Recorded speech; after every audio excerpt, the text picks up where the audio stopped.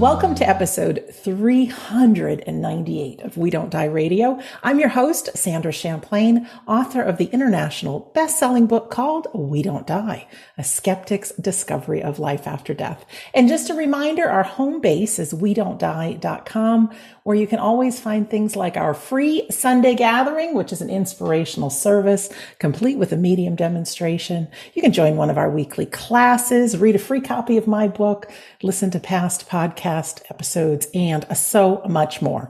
That's WeDon'tDie.com. I'm so excited to share with you our guest today. He's a brand new friend, and we like that. We have Kute Blackson, who is an inspirational speaker, transformational teacher, coach, and thought leader. He is the best-selling author of books You Are the One, because yes, you are, and The Magic of Surrender. He also hosts the Soul Talk podcast. He says his mission is simple: to awaken and inspire people across the planet to access inner freedom, live authentically, and fulfill their true life's purpose. So, that is exactly our kind of person here, isn't it? Yes. You can find out more about him on his website, which is KuteBlackson.com. Kute, new friend, welcome to We Don't Die Radio. Thanks for having me. Oh, you got a great smile. So happy you're here. I didn't introduce all about you because I know there's worlds within worlds. If you wouldn't mind telling us your story, because you've come a long way in a short time. Yeah. Tell us about you. Wow. What can I say? I was born in Ghana, West Africa. Excuse me. My father's from Ghana. My mother's Japanese. I grew up in London, live in the US. So I feel like I'm a citizen of the world from everywhere and nowhere. As a kid, I was a very empathetic kid. So I felt people's pain very deeply. And there was always a part of me that wanted to alleviate suffering in some way. And I didn't know what form that would take, but I had a bit of an unusual childhood. I didn't know it was unusual because it's all I knew, and it felt very normal, which was a blessing in and of itself. In that, like, my first memories as a young boy was being lost in the crowd and seeing a crippled woman crawling on the floor. And she picks up the gravel, the sand that this man walks on, wipes it on her face and stands up. And he had no idea. He was just walking. I remember seeing blind people see, deaf people hear. The same man whose sand she picked up would look at a woman in a wheelchair, say, "Why are you in this wheelchair? Stand up." And they would stand up, and somebody would come in with crutches or an incurable disease, and he would pray for them. This man was my father, and he was considered like the miracle man of Africa. Had a huge following in Ghana. At his height, hundreds of thousands of people in his congregation. A very mystical man as well. Went to India in the 60s and had his own, shall we say, enlightenment experience, unbeknownst to many people, but had a huge church in London, about 4,000 to 5,000 people every Sunday at his height in the 80s. And so I grew up in this spiritual environment with a mother that grew up in a Buddhist tradition, a father that grew up in a Christian tradition, even though he was very spiritual. And when I was age 8, I began speaking in my father's churches, and that's when my speaking career began, just thrown into the audience one day. And at age 14, I was ordained as a minister. And I was basically ordained and given the mandate to take over my father's organization. I was the guy that was his successor. Everybody was happy but me, because I just felt that something wasn't quite aligned. And this, like, my life was basically scripted for me and planned out for me. And as this announcement was made, I just felt I had a different destiny. I had a different way of expressing. I didn't know what that would look like again.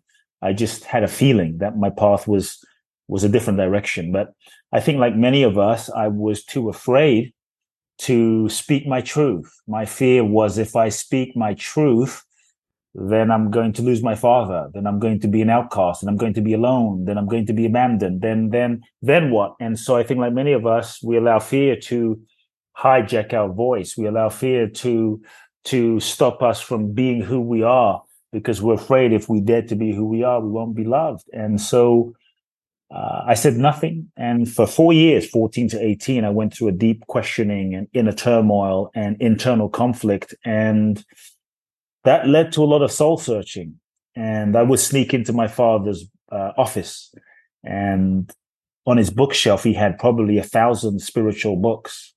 And I became obsessed with trying to understand, like, who am I and why am I and what's the purpose of life and why we here? And, I was just trying to make sense of my reality because I had tried to fit myself into a person or becoming who I thought I needed to be in order to get love and validation and approval. And I felt miserable inside. And so I became obsessed and read everything from the Eastern mystics of Krishnamurti and Osho to Western Gurdjieff to Uspensky to the Theosophical Society to Wayne Dyer, Louise Hay, Deepak Chopra, Marianne Williamson, and this became my passion. And so when I turned 18, there was a real epiphany. It felt like a death in and of itself, in that I looked into my future and I saw that I could take over my father's church and be successful. But when I projected 20 years, 30 years, 40 years,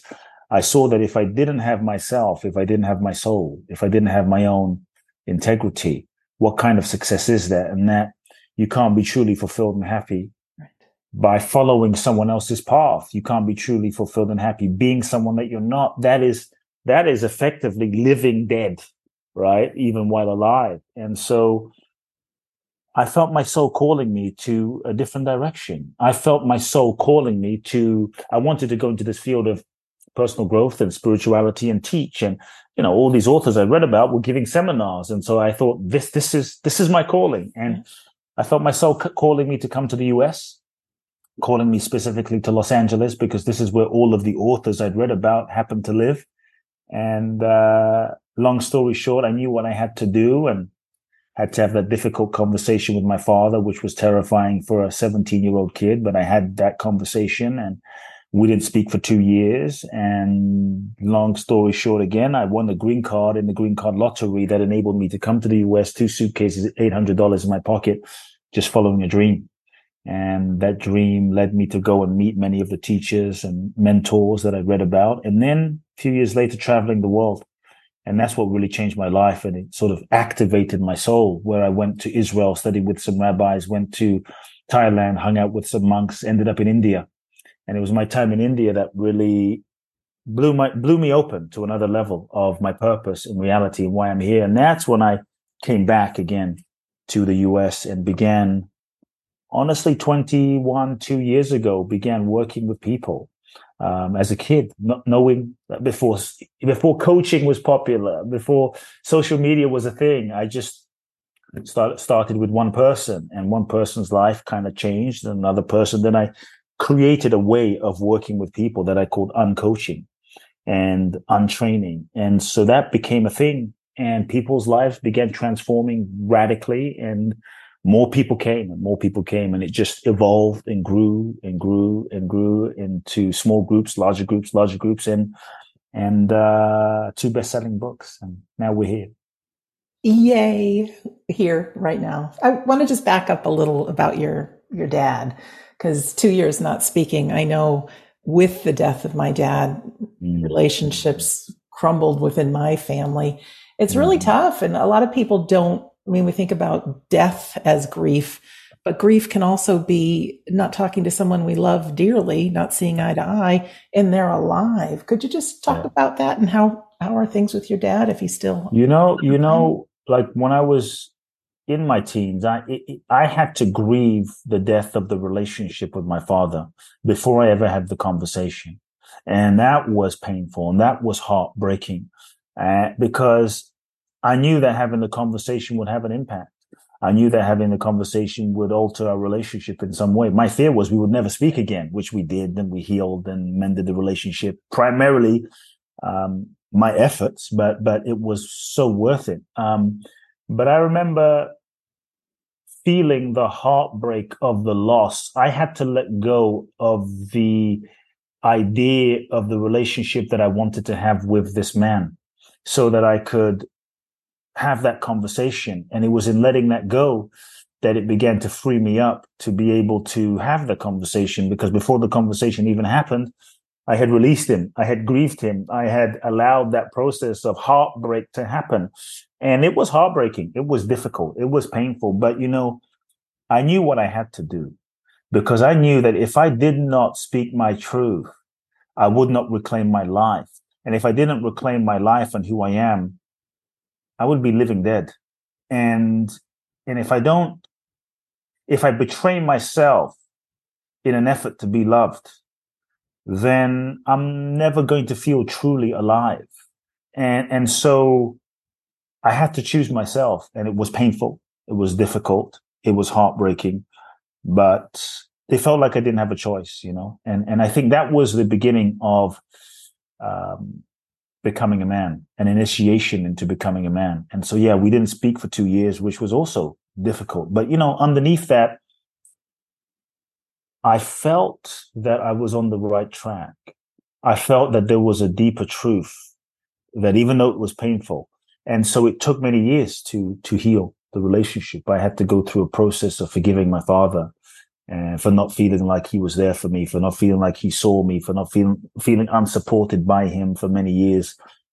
And something profound. The initial shift happened was when I got to a point when I really forgave this man. And I won't bore you with the details, but I was in a men's weekend as a 20-year-old kid and got in touch with some depths of anger that was so deep, rage and anger and hurt and sadness and grief. And I forgave him.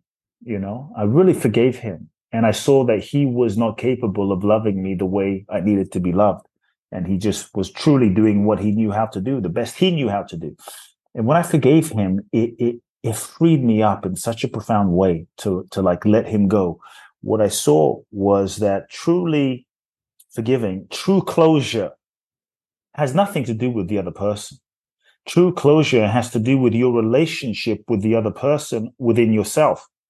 And when I took the focus off of him and I stopped waiting for him to be a certain way, I stopped waiting for him to love me how I wanted to be loved. I stopped waiting for him to make amends and reach out and apologize. And I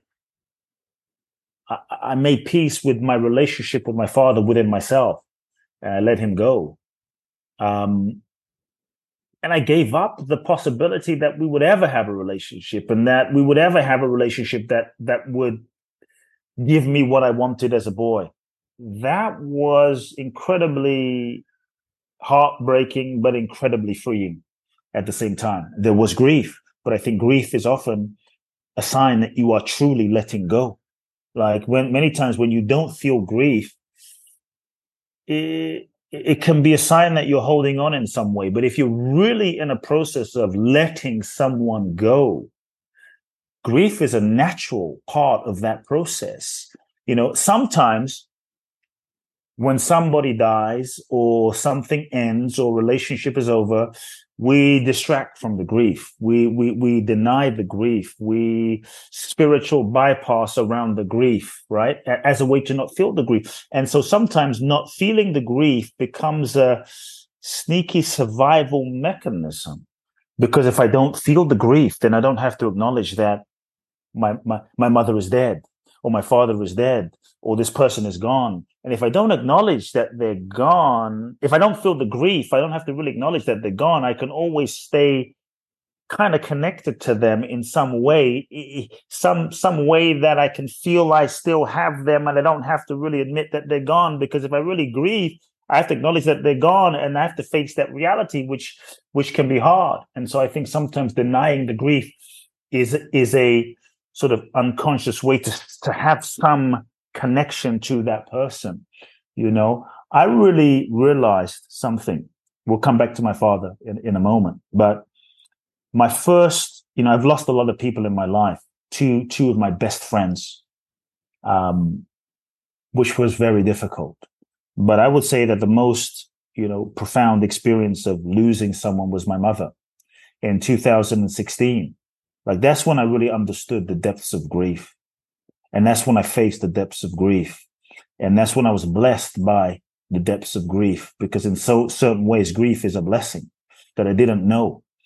In that, my mother, bless her soul, perhaps the most beautiful, soul I knew that loved me so purely. she was diagnosed with stomach cancer. And so I began flying back and forth from LA to London, where she lived, to be with her. I would fly every month for a week to take care of her and be with her in her chemo sessions and hold her hand, and we would talk. And you know what's interesting? The only regret that I have had in my life was not spending more time with my mother. And I thought to myself while I was in chemo with her, like, why did I wait until she was dying till I spent this time with her? Like, we think we have time, but we don't. We will all die. And I think the quicker we can face our death, you will die, I will die, Buddha died, Muhammad Ali died, Bruce Lee died, Oprah's going to die. Everybody will die. It is the human process, the human it's the initiation. It's part of being human. We will die, birth, death. Even I just had a newborn. And I remember when my newborn baby was born, beautiful soul. There is joy in the birth, but on some level, he just went through a death. There was a death that this newborn had to go through to who he was in the womb, to being in the womb, to the life that he had. And so sometimes I remember looking at him crying for the first few days and weeks, wondering, maybe some of those tears are actually grief. Maybe some of those tears of the newborn is the grieving of the death of who he was, because he passed through a portal to come into this life, but he had to die to the previous life. And I think the death that we experience in this life, we die when we're 80, 90, or, hope we live to 200 at this point. But at some point we will all go, this body will expire. I kind of feel is like a birth process. Every death is a birth into a new existence, into a new reality. We just move from this womb of the world to another dimension. But I think we've gotten so conditioned to believe we are simply this mind-body mechanism. We've gotten so conditioned to believe we are simply this ego structure. We've been so conditioned by society, by media, by advertisers to believe that you are just this body, because the more you can be convinced that you're just this body, the more limited you are, the more in fear you will be. And the more you are in fear, the more you can be controlled. You're just this body. And so now you're these wrinkles, you're this age, and that's it. And then you're going to die. But if you just drink this juice and use this potion, then maybe you'll live forever. But the true immortality is not in this physical body. The true immortality is in the depth of your soul. On some level, what we really are, when we know who and what we truly are as infinite consciousness, infinite beings. And you see, society, media, education, even some religions advertise, don't want you to know who you are. You are an infinite being. Because if you're an infinite being, you know that you are worthy, you are whole, you are perfect, you are complete, you are enough, you are beyond birth, you are beyond death. Then fear starts to drop away, because you know that even when this body is gone, and as this body changes and ages, it's not you that is dying. The body dies, the vehicle dies, but what you are is a continuum and stream of energy and consciousness that is beyond this incarnation, beyond next incarnation, and is a sort of gradient of eternity. It's timeless. And so I think when we truly know what we are free. And that freedom is power. That power is peace. And so for me, when my mother was going through this year of stomach cancer, and I got to be with her, what started off as the worst year of my life ended up being the best year of my life, because I got to be with her. And what was interesting was when the doctors finally said, there's nothing else that we can do for you. I had 6 months of grieving the potential loss. You could say I let go of hope, because for me, the hope was always living in the future. And I realized I was missing the moment right now, that every cup of tea could be the last cup I have. Every text message, every voicemail, every conversation could be the last. When I let go of the future, tomorrow, maybe, when she's well, and I was totally here right now, the sacredness of the moment, the preciousness of the moment, the miracle of the moment, of the seeming ordinary became so alive. That's why I think death is a blessing, in a certain way. And so when the doctors finally said to us, there's nothing else we can do, you're going to die. Get your affairs in order. Days, weeks, months, definitely not years. The reality that I will never see my mother again, it hit me. It was devastating. Talk about heartbreak. I mean, I've been preparing myself, but now it was real. Like, I'm never going to be able to see my mom and have this conversation and hold her hand, and all of these regrets of like, oh my God, I wish I had taken more time. I wish I had made more time on Christmas. And what was I doing? All these things I thought were important. None of that stuff was important. And I looked her in the eyes and I asked her two questions. I said, Mom, are you afraid? Basically, you're going to die. Are you afraid? And this little Japanese woman looked me in the eyes and she said, I'm not afraid, because I know I'm not this body. This body is a temporary vehicle for my soul. And when this body dies, because it will, I will be with you from the other side, guiding you from the other side. So I'm not afraid, because I know who I am. And then I asked myself, I asked my mother, what do you want when these final days, like, what do you want? What do you need? Where can I take you? And she said, there's nothing I want and there's nothing I need. All I want is what God wants for my life. And in that moment, I knew she was free. She knew who she was, and she was totally surrendered. She wasn't attached to living. She wasn't attached to dying. She was surrendered to the highest trajectory and sort of journey of her soul's destiny. And she was in peace. And so the time came. You know what was so interesting? A year later, after she was diagnosed, was around September 2017, I was in El Salvador doing an event. My intuition said, go to Ghana. My mother happened to be in Ghana with my father at this point. We moved her to Ghana. Go to Ghana. It's like, well, I was going to go on Christmas for her birthday. Go now. I went. I sat with her for about 4 days. I'm like, something, I don't know. Is she well? I'm not sure. She doesn't quite seem the same. Now I realize that she was in the process of death. Like her senses were going internal. Going inside, becoming more still, becoming more quiet. I didn't realize it at the time. Like, I knew she was maybe dying, but you don't want to totally accept it. And I never seen someone, and I realized, I think these are the signs that she may be going, but I was in a bit of denial. And I remember one night I was in the other room. She was with my dad. And one night, I think she called me, and I went and I put my hand on her chest. And I put my hand on my mother's chest, and I could feel her heartbeat. And I heard this voice that said, remember what this feels like. Remember this moment of feeling her heartbeat. And I stroked my mother's hair. And I wasn't really thinking she was going right then. I thought I'd be back for Christmas and I'd see her. But I looked, I stroked my mother's hair, and I whispered into her ear, like, Mom, like, I'm good. Mom, like, I give you permission. If you need to go, you can go. I'm fine. I'm fine now. I'm good now. Everything's good. I'm okay. She didn't say anything, and I wasn't even saying it seriously, but it was like from my soul speaking to her. And then I said goodbye to my mother, saying I'd be back in Christmas time for her birthday, December 21st. And I landed in LA on a Monday. I got a phone call. I walked into a smoothie store to get a smoothie. I heard a song. The song played, was it Sting? Every breath you take, I'll be watching you. I heard this song and I knew that was my mother speaking to me, her soul. Talk about the other side. And that night I got a phone call. Your mother has crossed over. Your mother has crossed over.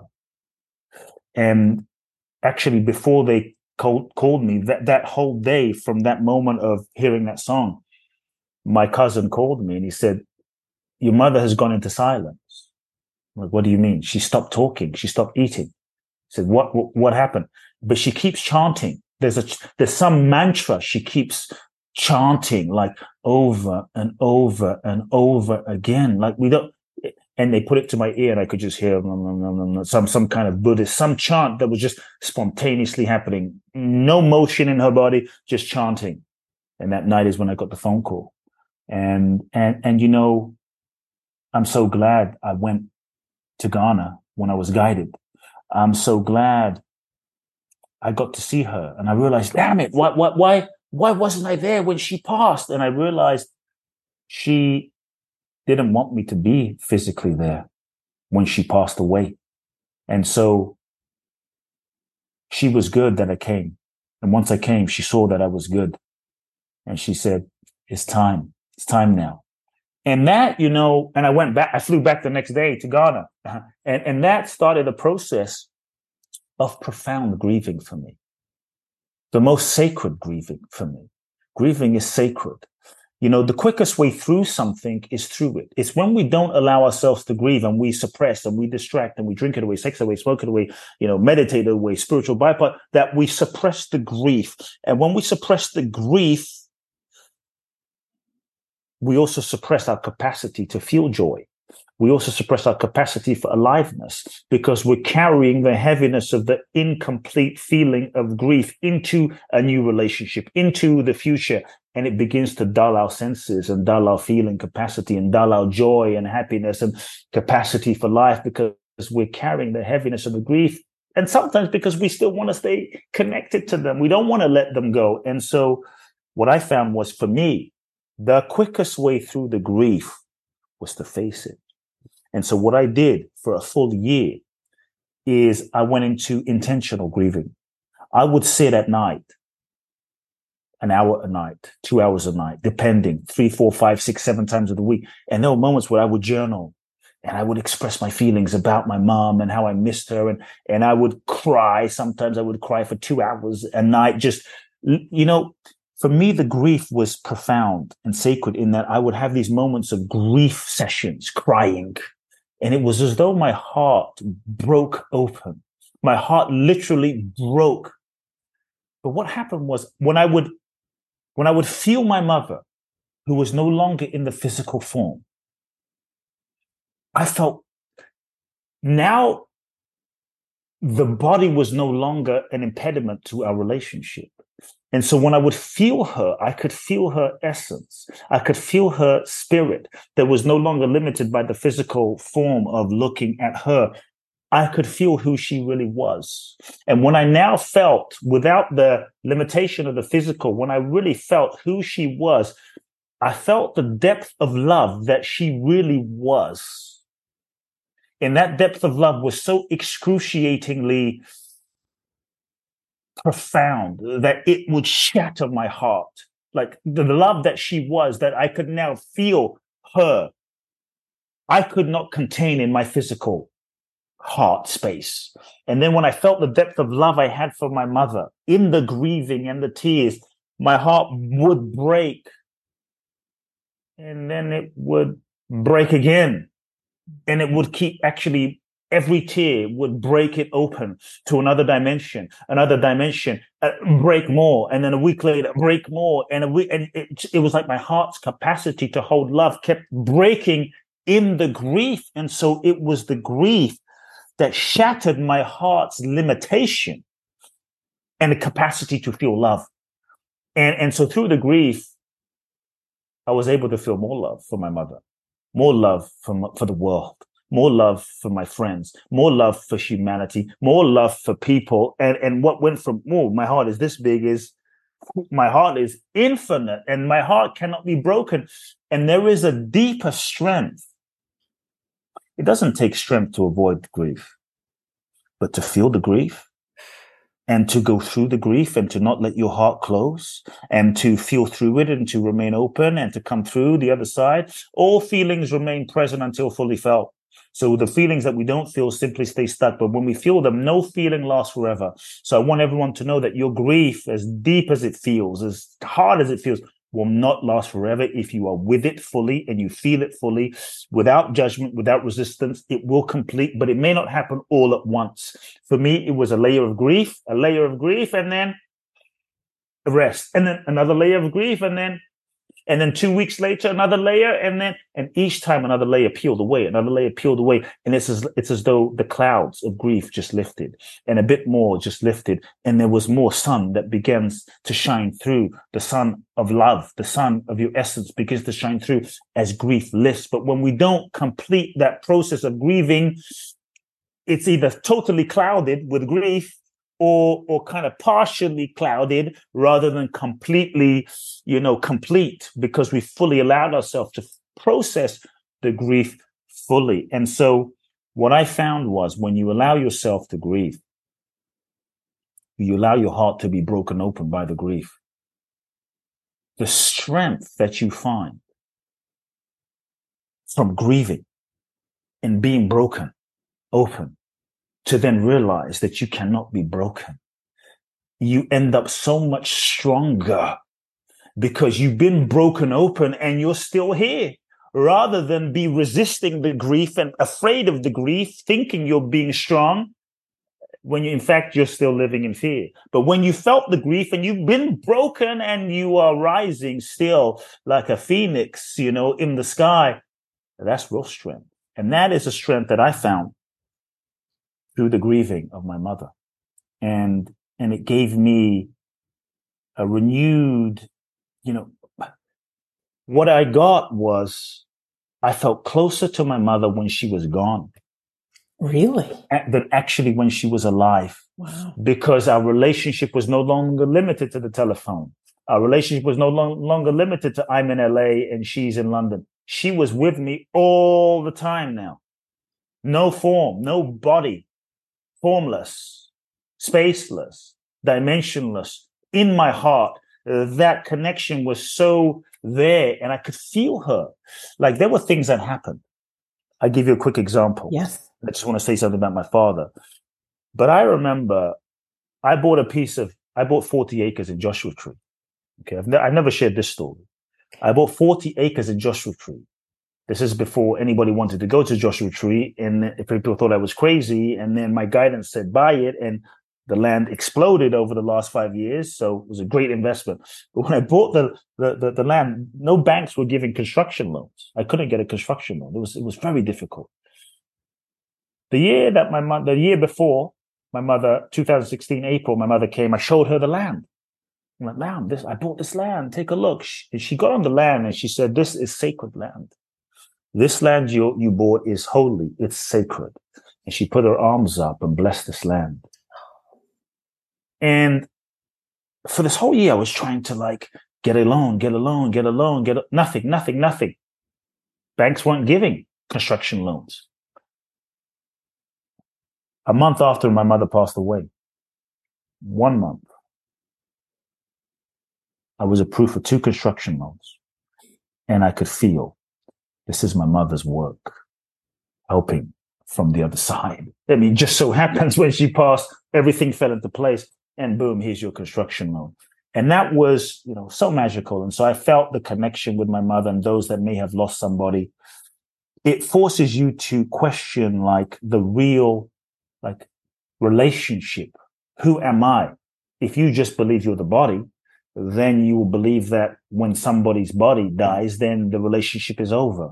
But if you know who you are as an infinite being, as consciousness, as energy, as soul, as spirit, then you know that soul and spirit cannot die. It might transform. It might transmute. It might alchemize into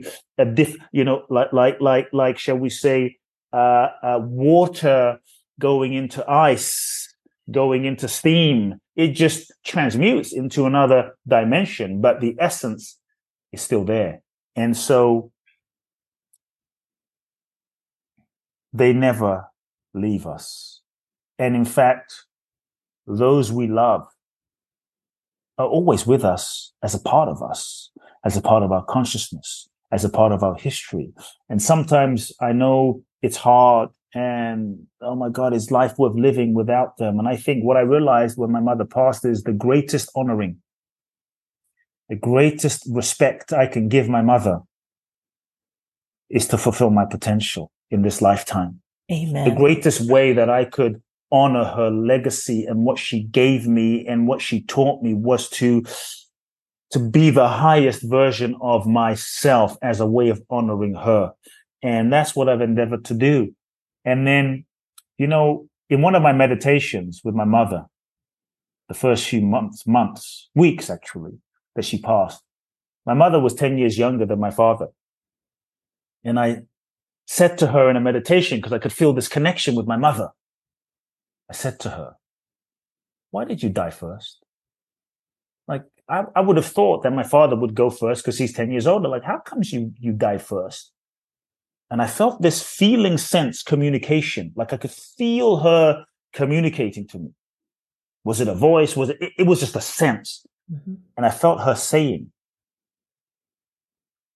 I died before your father to gift you the healing and the relationship and the completion of karma with your father. It was a gift. And I saw that, and I understood that she removed herself so there was just me and my father left in this lifetime. Because if she was there, it was always me and her. And I was like, my dad, I love my dad, but, he's an interesting character, and up until that point, I'm like, well, it takes two to tango in a relationship. And if he doesn't put any effort, I'm here, I love him, but it takes two. And when she died, and I understood why she left early, I decided, I made a commitment. I made a decision. I'm going to love my father. I'm going to drop any notion of anything I have against him. And I'm going to love him. I'm going to devote my life to loving his soul. And I'm going to love him every single day as a devotion, as a yoga, as a spiritual practice, as a prayer, as a meditation. I'm going to love him. I'm going to call him every single day. Now, bear in mind, I'd go months without speaking to my father, and so I said, I'm going to call my father every single day until he dies. This was not a common thing, right? Every 3 months we speak because he never called and I was tired of calling. So I said, none of that stuff matters. I don't care who he's been. I don't care what he is. He doesn't have to change. I love my father. And if I love this man, then all that matters is that I love him. He can do whatever he wants on his side, but I'm just going to love him so that when he dies, I have no regrets. Zero. I had some regrets with my mother. I call it the sacred regret. That sacred regret has lit something in my soul to live life with a fear urgency, and realize you don't have forever. And so I said, I'm going to make sure that I love my father so that when he dies, I don't have regrets. He can do what he wants. That's not my responsibility. I want to be at peace. And so I began calling my father every day. No expectations that he would call me back. No expectation that he would respond, Dad, I love you. Dad, how are you? Dad, checking in on you. Dad, are you taking your protein powder? It wasn't some profound conversation we were having. I gave up any idea of any notion of the conversation that we need to have, the relationship that we need to have. And I just said, I'm going to just love him, period. Dad, how you doing today? Dad, I'm checking. Dad, I'm thinking of you. I probably didn't miss a day unless I was on a plane. And slowly our relationship transformed. This man who I loved, I had made peace with, but we weren't close. He began to melt. This old patriarchal African guy began to melt. I don't think he'd ever had anyone just love him like that.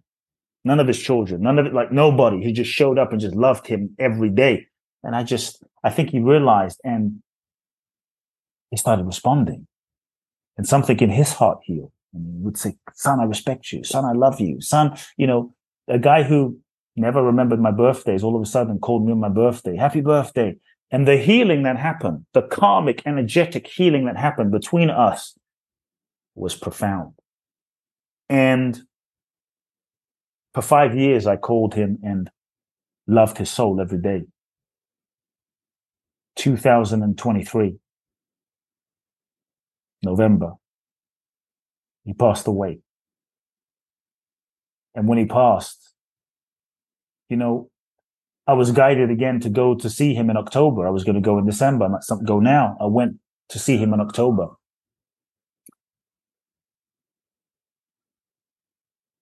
And I sat with him. And my wife was pregnant. And I told him, we're having this child. And he said, I had a sense. And he was so happy. And he didn't say very much. And I stayed for a few days. We just sat quietly, just being. And as I returned home, I told my wife, I told my father that we're having a son. He's going to have a grandson. And I said to my wife, I don't think he will make it to the birth of our son. My wife was like, no, don't say that. I'm like, I think now his work is complete. Sure enough, a month later, he made his transition to the other side. And I realized that, when a soul is complete with their mission in this life, death is really a graduation. We see death as something bad. And obviously we want to have as much time with those we love. But I believe that when you understand that you are a soul and you incarnate into this human experience in order to learn, in order to grow, in order to evolve, that life is like a school for a university for your soul's evolution. It's a curriculum here. Everybody's your teacher, that we all have our own unique classroom and soul lessons to learn, that when we are complete with our purpose here, when we're complete with our mission here, what we have come here and incarnated into the soul school to learn, we graduate. And I saw that my father was complete. And so to me, death is a graduation. So I just invite you to see death differently now, not as something negative or bad. It's just a graduation. And when our kids graduate from high school, we don't say, no, don't stay in high school forever. Even you're 57 years old, you should be in high school. We graduate. We move on to university, and university, we do a master's program, or we go into life, and it's a graduation. And so if we can understand, the soul never dies. The body is just transitory. But the truth is, every 7 years, we have a different body. So on some level, every 7 years, we are not the same person, and we are dying anyway. So are you just the body? Because the same body in the form of your spouse or your kid or your father or mother that you love is not the same body. And so if they are just the body, then, what's the issue? Just put the body there in the living room when they're dead and just hang out with them. But they're not the body. They're the essence. They're the vibration. They're the soul. They're the spirit. And so I think when we can remember that, and it's hard as human beings to remember that sometimes because we miss them. But when we remember that they are that, then we know that there is no separation from this dimension and the next dimension. They're with us all the time. All the time. And so those are some of my experiences. I talked your ear off, but no, I just want to listen. It's perfect. There's a favorite quote of mine that our life here is but a thread in the fabric of our soul. Yeah. There's such a big picture, and no doubt your parents are together, and there's a lot going on behind the scenes, how they inspire us. But with our time left, let's talk about living life. Just a shout out to our friends, Roberta Grimes and Brian Smith. I listen to the shows with you. I love the two of them so much. And there was one thing that really captured me is you had mentioned being true to ourselves. And I was left this afternoon with I need to have a conversation with me. I think we live life a lot of times what we should be doing. You talk about the ego mind, and it's brutal, right? Put it aside, surrender, live now. But really being true to who we are. And I love that you said too, we pick up our phone, we talk to, I don't want to say it too loud, Siri. And we trust her for the answers, but internally we do. Can you talk about being true to ourselves and really having that conversation of being true to who we are? Yeah, it's sometimes so hard because as children, we've been conditioned to not be true. Oh, girls don't act that way. Boys don't cry. Don't be that way. Be this way. Well, why you can't be more like your sister Susie or the person down the street? And so unconsciously as children, we learn to lie to ourselves. Unconsciously, as children, we learn, oh, I feel pain. Oh, I don't want to feel this pain. Let me suppress it, disconnect it. I'm fine. Shut it down. I don't feel anything. So we're kind of out of survival lying to ourselves just to deal with our reality. And then we learn the sense of who do I need to be in order to be loved and validated. And we contort ourselves into becoming the person and the version that we need to be, or who we think we need to be in order for mom and dad to love us, the world to love us, grandmom to love us, humanity to love us. And we develop a role and a mask and a persona, become who we think we need to be to fit in, to be okay, to be normal. And that version of ourselves that we become is a kind of a lie. It's not always authentic. It's not always our truth. Oh, I'm nice. Okay. I say yes, even though when I don't really feel like saying yes and I'm betraying myself, but I want to say yes. I don't want to say yes, but I'm afraid if I don't, then you might leave me. So I'm going to say yes. And now I hate myself.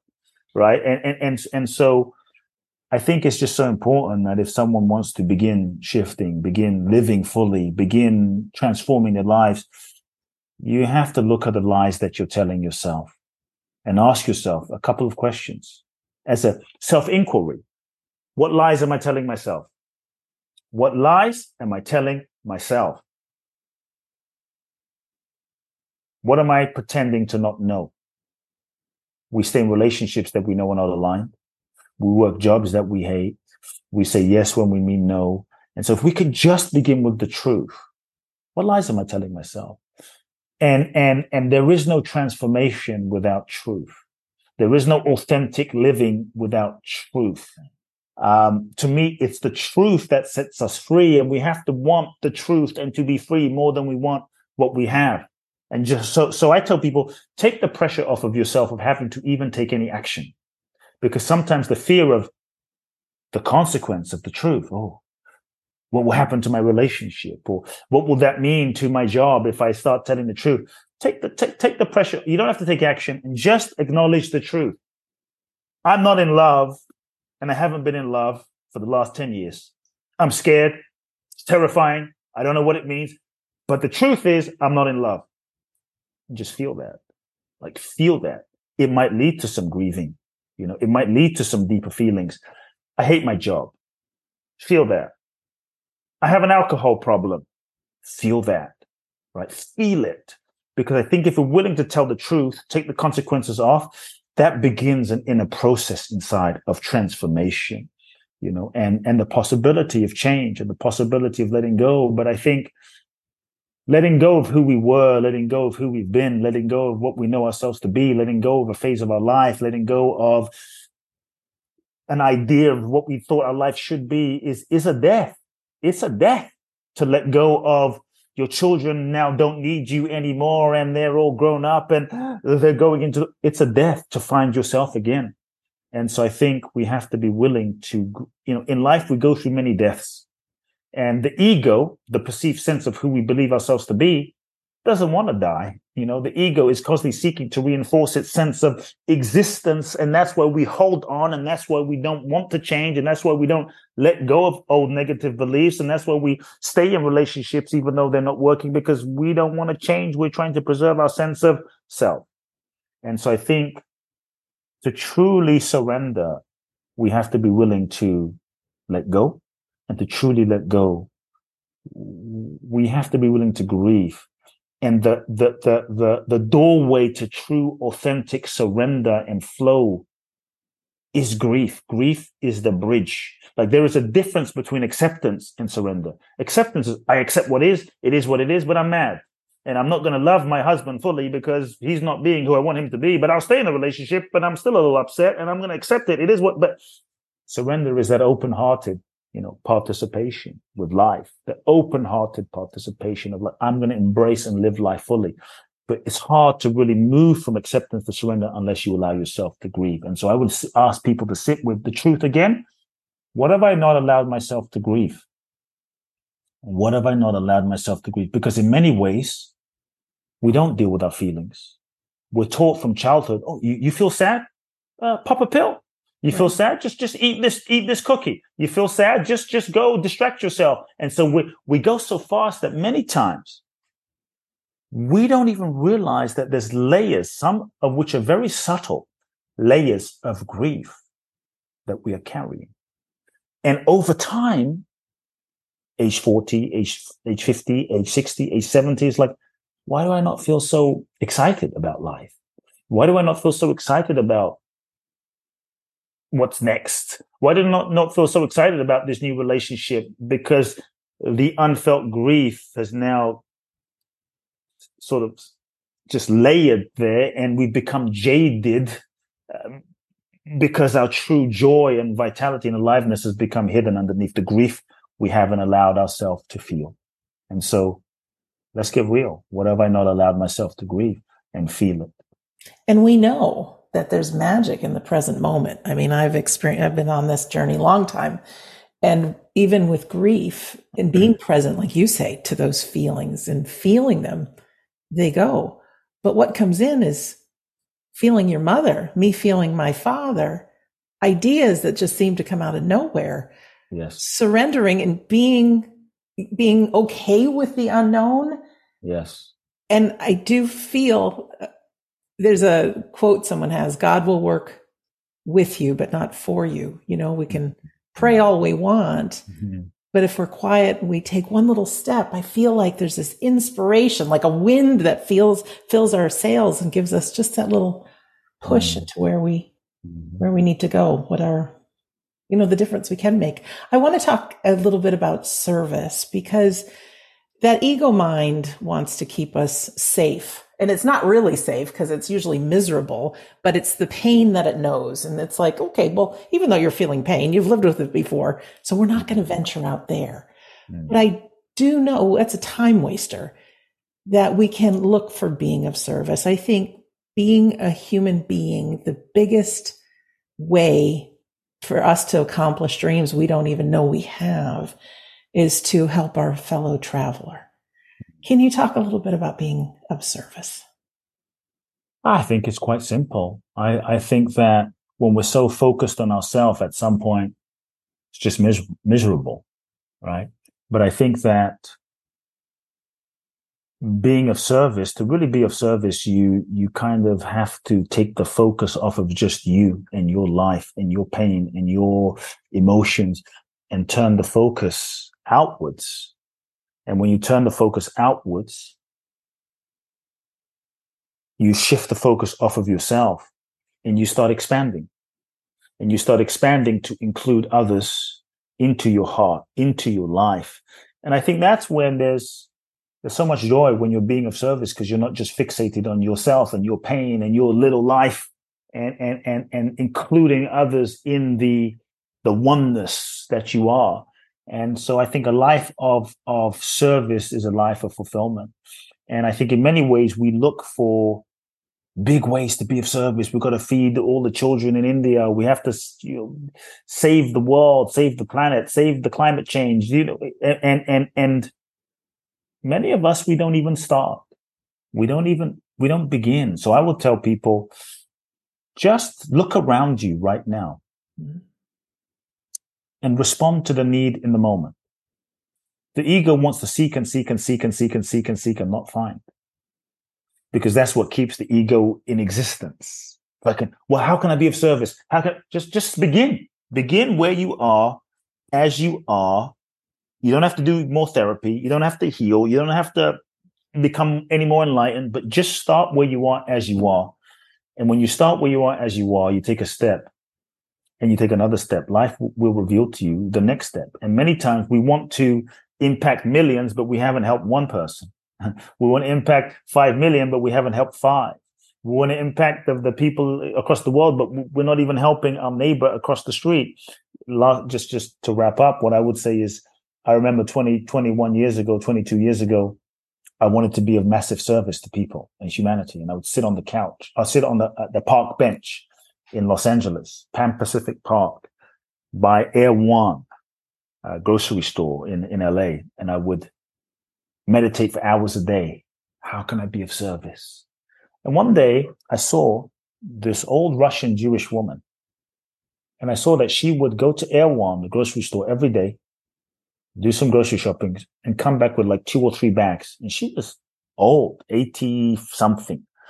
and she would clearly be struggling with these back. I mean, she was just elderly, and every day I'm sitting there thinking, how can I be of service? How can I be of service? And one day it was as though this internal voice is like God said, here, while you're sitting here thinking about how you can be of service, this little old woman is needing your help and you are not helping. Don't think you're being of service just by sitting here thinking about how you can be of service. And in that moment, I realized I was full of it. And I jumped off of the park bench and I said, if I want to make an impact, let me start with who is in front of me right now. And I just began. And I just said, every day, for as long as I can, I would meet this woman and carry her groceries to her door. And we struck up a conversation, and she was a blessing to me and I was a blessing to her. So start where you are, as you are right now. Beautiful. With the time we have left, we just have a few minutes. Could you shed a little light on these beautiful books that you've written, your website, what you've got going on? Because I know This is just the beginning of a great relationship with us and our listeners and viewers. Yeah, I would just say if anyone wants to check out the books, You Are the One. It's my first book. It's all about finding your purpose. And my latest book, The Magic of Surrender, Finding the Courage to Let Go. It's a special book, special to my heart. You can find it on Amazon. The paperback version is updated, so check it out there. For people that may be inspired to go deeper, and maybe you're someone you feel you've been put on the planet for a purpose bigger than yourself, and you feel a sense of, shall we say, you feel ready to go to your next level. You feel ready to heal, transform, let go of conditioning, connect to your true self, and share those gifts with the world. And maybe you feel a fierce urgency to do that and live that now. Twice a year, I do an event, a very special event. Depending on when you're listening to this, it's a special event to Bali, Indonesia. I've done this event for the last 10 years. I've done 20, depending on when you listen, 21 of these events. And they're completely life-changing. For me, it's perhaps the pinnacle of my work. 12 days immersion, seminar training in Bali, a seminar without walls.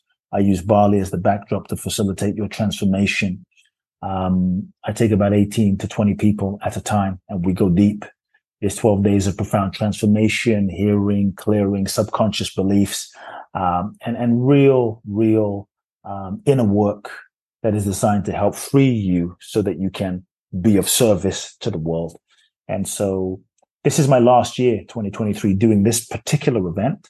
I'm creating other events, obviously, but if you feel inspired, find out more. www.boundlessblissbali.com. That's boundlessblissbali.com. The next event is July the 28th through August the 8th. There's still time to join if you catch this. And then also December the 5th through the 16th. You can go to the website, watch the video, and apply. And then we begin the journey together then. Also, my main website, KuteBlackson.com, Kute, KuteBlackson.com, Instagram, Kute Blackson, Facebook, Kute Love Now, my podcast, Soul Talk. Beneath this episode, I have all the links so people can get to you. Any closing words before we wrap it up? Surrender is the password to freedom. And if you want more magic in your life, you got to surrender. Love it. Love it. Love it. Oh, Kute, thank you so much for being our guest today. Thank you. Appreciate you. Beautiful. And for our listener or our viewer, thank you for taking the time to be with us. And as a reminder, you can find all past episodes at wedon'tdie.com. Also, while you're there at the main page, scroll to the bottom. If you sign up for my email list, pretty easy. It says get the first few chapters of my book. The truth is it's the full book. Chapter 10 is about grief, surviving grief. And there's some little known facts that I believe are priceless. So please take advantage of that. And what else can I say? Remember to come to our Sunday gathering. It's free. It's fabulous. It starts 2:00 New York time every Sunday with a medium demonstration, inspirational service. Very powerful to keep you going through the week. I think that's it. Check out KuteBlackson.com. Check out his books, You Are the One and The Magic of Surrender. So in closing, a big thank you to you for being here today. I'm Sandra Champlain, always delighted to be your host on We Don't Die Radio. I do believe in all that Kute says, and also that you are a divine soul having a human experience. Your life matters. You're one of a kind. You're perfect just the way you are. Don't listen to the ego that it's too late to do anything. You're just where you need to be. But have a heart to heart with yourself. Be true with who you are. Surrender and just watch the magic unfold. You got lots of friends around you living and in this world around you. So I really want to thank you for listening or for watching, and we'll see you again soon.